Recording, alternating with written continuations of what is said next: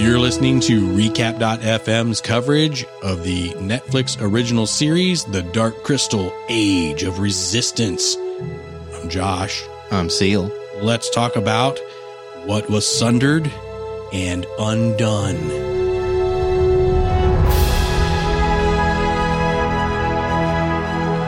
The first thing that jumps out to me is that title of this episode comes directly from the prophecy that we saw in the original movie. Yeah. And so this, I have it here.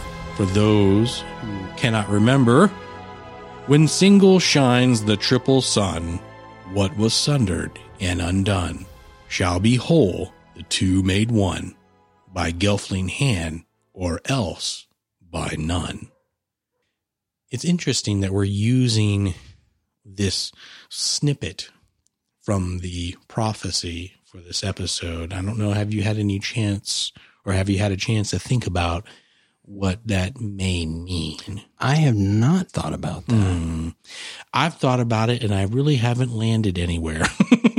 I'm thinking about it now, and I don't know where to land, other than I think it's clever that they've done this. Clearly, there is something here that is a key, is a linchpin, is a hinge upon which this whole story turns. Because why else would they title the episode with that phrase from something as important as that prophecy? I have no idea, but let's all of us, not just you and me, let's all think about it and let us know. We would like to include your thoughts next time we sit down and record. But we don't know what those thoughts are until you let us know, because we're not mind readers. So definitely hit us up on, let's just say Twitter. That's usually the easiest. That's easy. We're all there. At Recap FM. Give us some feedback. What do you think the name of this episode? What was Sundered and Undone? What do you think that means? Usually when you title an episode, it has multiple meanings, right? So it'd have a meaning for this episode in particular, but then maybe for the series and the plot as a whole. Which is typical of prophecy. There tends to be a near-term meaning and a long-term meaning. That's right. Yeah, absolutely. There's a lot of that going on. So one thing I would like to point out is that the three main characters, Rianne, Brea, and Deet, has still not converged. They are still not together yet. And actually, now that I say that out loud, how do I know that they're supposed to be together ever? I mean, they don't have to be. They don't have to be. They don't have to be to serve the story. No, they don't. The way thus far this thing is constructed, they could go about their three individual journeys, and all three of those paths separate paths can be necessary to the outcome of the story. Separate paths, all for one common goal. Sure. They clearly have, there's clearly a common thread among them, but they don't necessarily have to converge. They could run parallel, which would be interesting. It'd be atypical of this kind of story. It would be interesting for sure. And maybe that's where I'm coming from. Maybe in my little brain, subconsciously I was thinking, well, surely at some point these three characters will be together, because it makes sense from a narrative, at least from a traditional narrative perspective, especially when you have three. When you have anyone that is kind of, you don't want them to feel like they're completely alone in their thoughts and their resistance, right? So I guess maybe that's where I'm coming from. You got Rian. He's not necessarily raised his fist yet, but he's like, hey, there's a disturbance, and what I thought to be real good and true is not necessarily the case. And the Skeksis set all this up, and they're making me out to be a murderer. Brea knows that there's some mysterious things in this world that she doesn't understand. And of course, Deet's like, the creatures of the planet that are trying to eat me. Yeah. Something's gone wrong. Ones that are benevolent. So their world's turned upside down, and it's easy to be in that position of feeling like you're alone. And I guess ultimately that's what I'm trying to articulate is I feel how cool is it to finally find someone that feels the same way you do about something. And usually that's how friendships are forged. Sure. It's like, oh yeah, you're a fan of that too, or you like that movie, or you collect this thing or whatever. Hey, that's cool. And that's like the start of a friendship. But especially when things are kind of going sideways, I know that, when you're a kid and you watch too many horror movies and you're like, okay, there's stuff out there in the dark that, I can't see, that maybe it's going to get me, but I'm still scared, but I feel better because I have my friends with me. So together we're stronger, together we're better. And that's really where I'm trying to go is I feel like we're on that path, and it would make sense for them to converge so that we could, as an audience, and even for rooting for those characters and for the characters themselves to be able to have that opportunity to go, oh, yes, somebody has got my back. Somebody understands what I'm trying to say. Somebody sees what I see. Sure. I'm not alone. And really that's the most important thing, is to not feel alone. Sure. Nobody wants to be lonely or feel like they're alone. Well, no. And right now that's where we have our three main characters. And like I said, it could go a parallel thing. I'm with you. I don't think it will. I think they will converge, but I think they're letting this thing breathe. And I think they're letting some of the tension ramp up.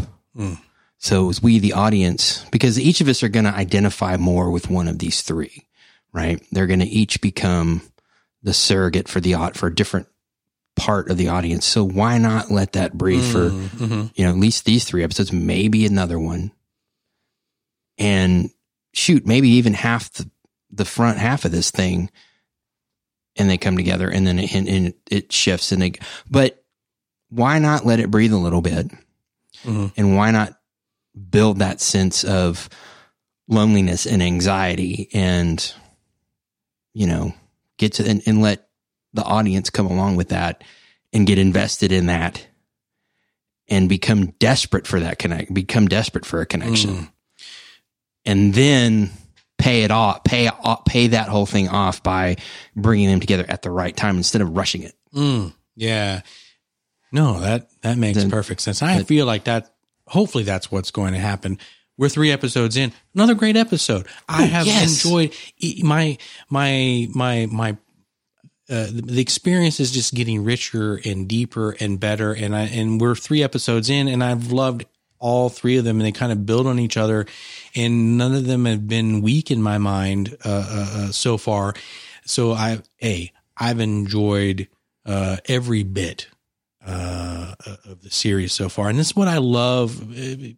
Kind of coming off of what you were saying, it's what I love about long format storytelling and series, where you can let things breathe, let things develop, things become richer. Have that depth to them that you can't really have in a film or even several films, because you're constrained, right? By time. And, it's weird because I thought I was sure that each episode was probably not going to be any more than like 30 minutes. And I was completely wrong about that. That's what I expected when I first heard about it. I was like, oh, okay, so cool. They're going to do a half-hour show. No. It's as though it were an hour-long series on commercial television. And I actually thought it was going to be 8 episodes long, and it's 10.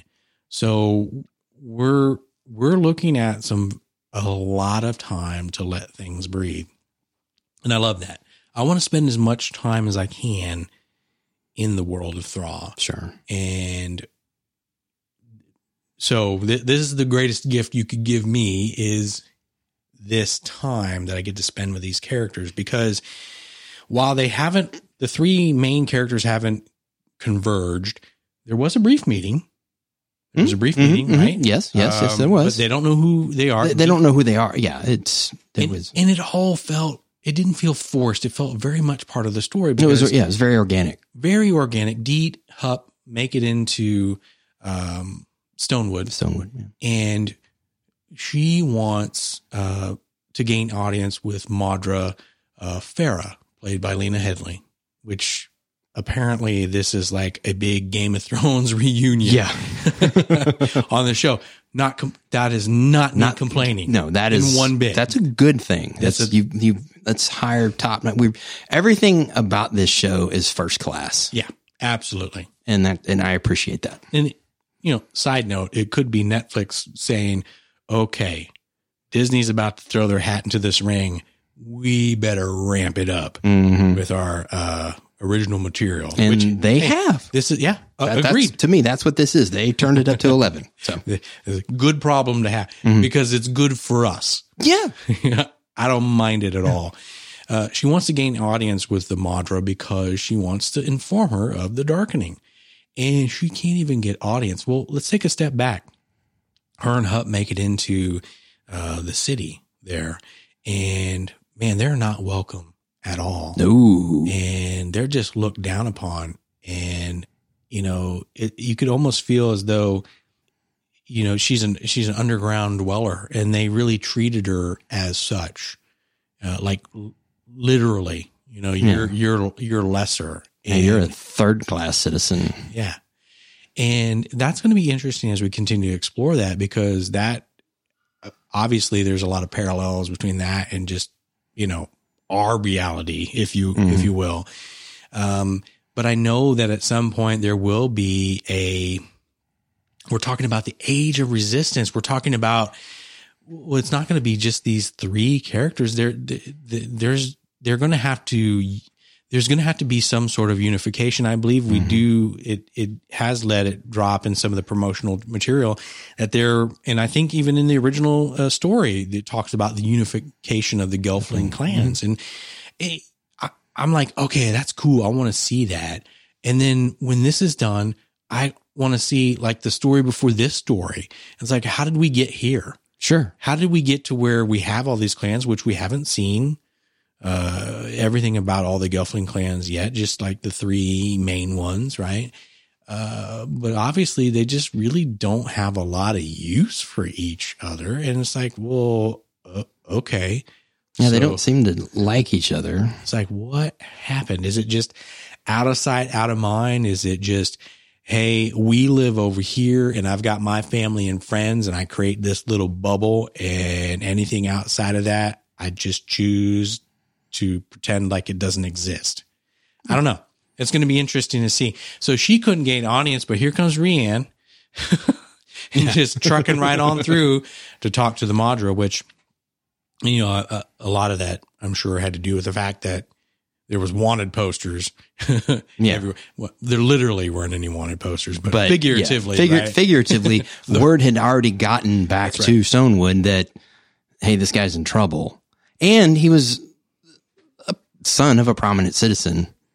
That's right. Of the clan. So, I mean, they knew who he was, irrespective of the his fugitive status. That's right. That's right. And that's why he was able to gain audience, because of his, not just his station as a castle guard, but I think probably more so that his name was associated with his father. Because I sense that the name was important within this clan, important within this family, especially the way that the father treated him. Hey, no, you're not good enough. You're not ready. But he comes in and he tries to tell them, and he said, hey, we can dream fast. And they're like, then in that moment, they're like, oh, the jig was up, right? So it's like, oh, we got him. No, you're right. He is, his mind. He's trying to corrupt the rest of us. He's trying to corrupt the rest of us. And an interesting little fight ensued. And I was that was kind of cool. There's a lot of great camera work that's happening in the series so far. Again, we're watching a puppet show here on steroids. And that was some of the best fight choreography you're going to see anywhere. Yeah, absolutely. And they pulled it off. It was great. Yeah, it was. I believed it. totally believable. But I want to, my thing that I want to kind of point out in that is, as Rian's trying to escape and go about his merry way, because it's like, I mean, he had an opportunity to give up and maybe go back. And you know how that is sometimes, where it's like, well, you find yourself in that moment where it's, well, if I give myself up, maybe all will be forgiven.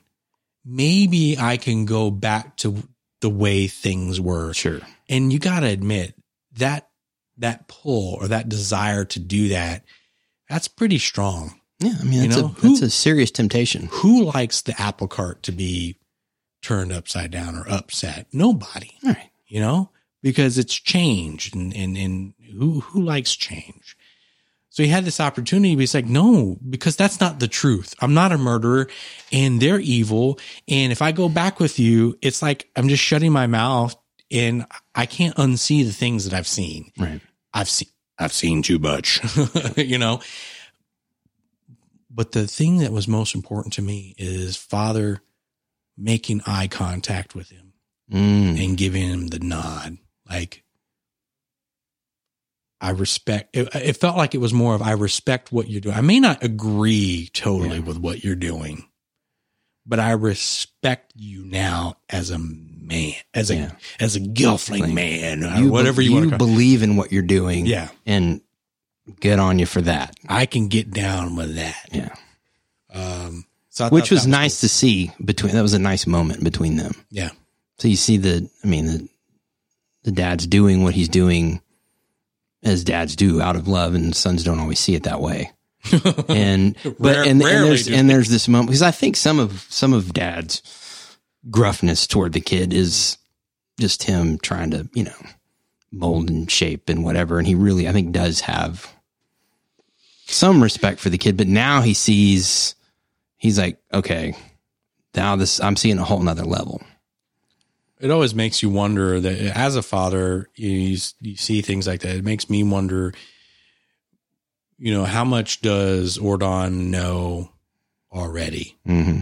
Has he seen some things? Has he seen some of the things that he knows in his heart of hearts that his son is speaking the truth, and he's squashed it down, right? Because a lot of that is being hard on our children, because we know the truth and the harsh realities of the world that's out there, and we're trying to prepare them for that, because we're not always going to be there to protect them. And I wonder if we'll see that in Undone's character, if later on it could be seen as partly as betrayal in some regards, but we'll see how it plays out. But I'm curious to see how much he may already know. You can't tell me that the Skeksis haven't slipped up before. Oh, sure. I mean, Undone's the captain of the guard. You don't get to that position in a short amount of time, surely. That's right. And you don't maintain that position without seeing some stuff. Yeah. And that's kind of, if anybody in that palace has a peek behind the curtain, it's that guy. Yeah. So it'll be interesting, because really the other main thing for me in this episode is Agra had already set off on her journey, which I was like, oh gosh, it's going to take her about 8 episodes to get there. Just every step she takes is it's all the effort on her body. And I get it. There's times you're all stove up. You've been sleeping for 1,000 years. You're all kind of stove up, and your knees hurt, and you're like, I can't. That's right. You got to limber up a little bit. You got to stretch before a trip like that. And I don't think she did. Well, anytime you're coughing out dust, when you wake up, things aren't working right to begin with. No. So did we establish a trying is their equivalent of like a year? Does that make sense? I don't know. Yeah, that's always been my understanding, is that's their, a trine is, that's how I've always thought of it. Yeah. I don't know if that's right, but why wouldn't it be? So she just marches right on into the castle and says, yo, what up? What y'all been doing since I've been gone? As a matter of fact, I'd like to know what you've been doing, because why am I even awake? I'm awake because there must be some shenanigans going on around here. Otherwise, I wouldn't. Planet called out to me. That's right. because something happened to Crystal. That's right. That you were supposed to be keeping an eye on. I left y'all in charge. What's happening? What's happening? What'd you do? And they weren't real keen on letting her in on anything. No, they didn't want her having any part of anything. And I'm not real sure why she saw fit to pluck her eye out and wrench it around underneath that dirty old bathwater. I'm like, what is this all about? I don't know. That's enough. I don't need to be seeing the Skeksis in their steam bath. That's enough of that. Yeah, I don't need any more of that. But she just marches in there and says, yo, what's going on? They just don't want to give up any kind of information because they know they done messed up. Oh yeah. They know they've been left in charge. The crystal, I am full confidence that the crystal of truth was still a bright and shining light and had no dark hue to it at all when she left on her journey. And, well, she wasn't getting any information from them. And so she's walking on her way out, goes past the chamber, has to back it up a little bit, do a double take. What the what? Because that's not what she expects to see. No. And this purple thing. And as soon as she realized that was the crystal of truth, she was heartbroken. Yeah, that's the word I was going to use. Heartbreak. Yeah.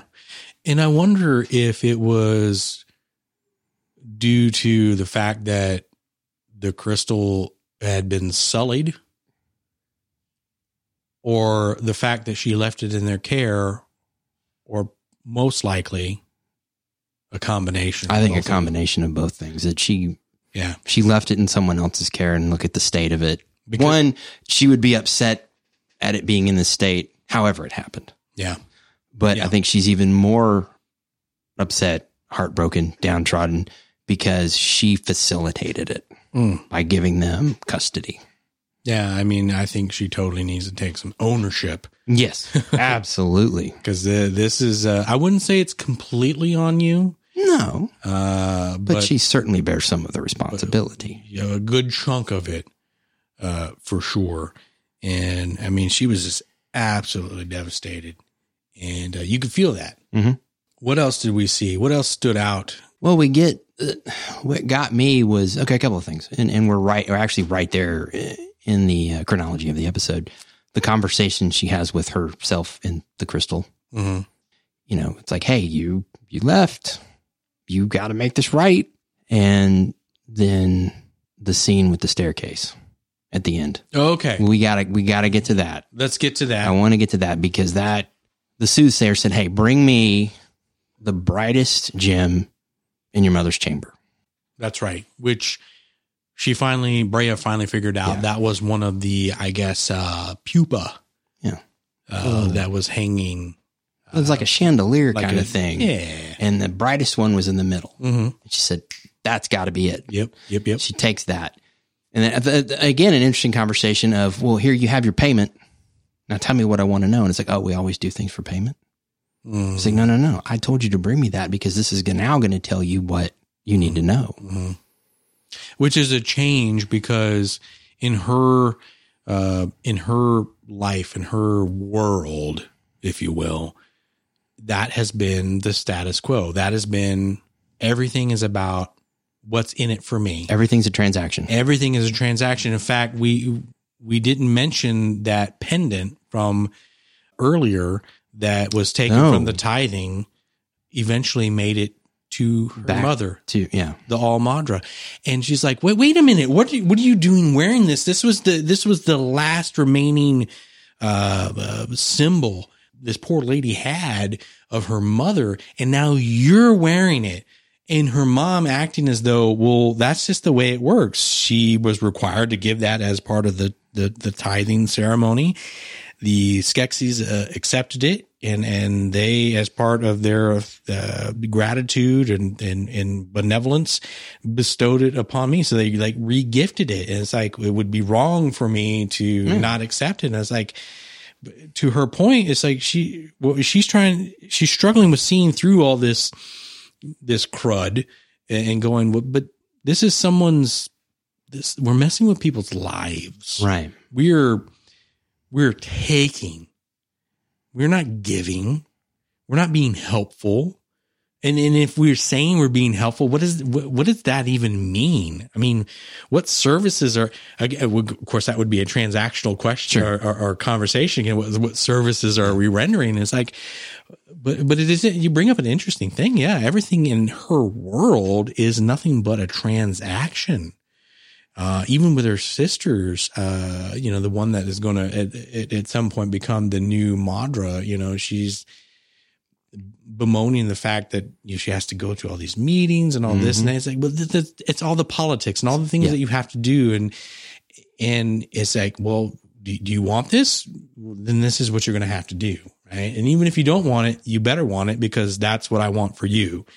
Right. And how dare you, push against what all the hard work that I've done to set this up so that you could be set up.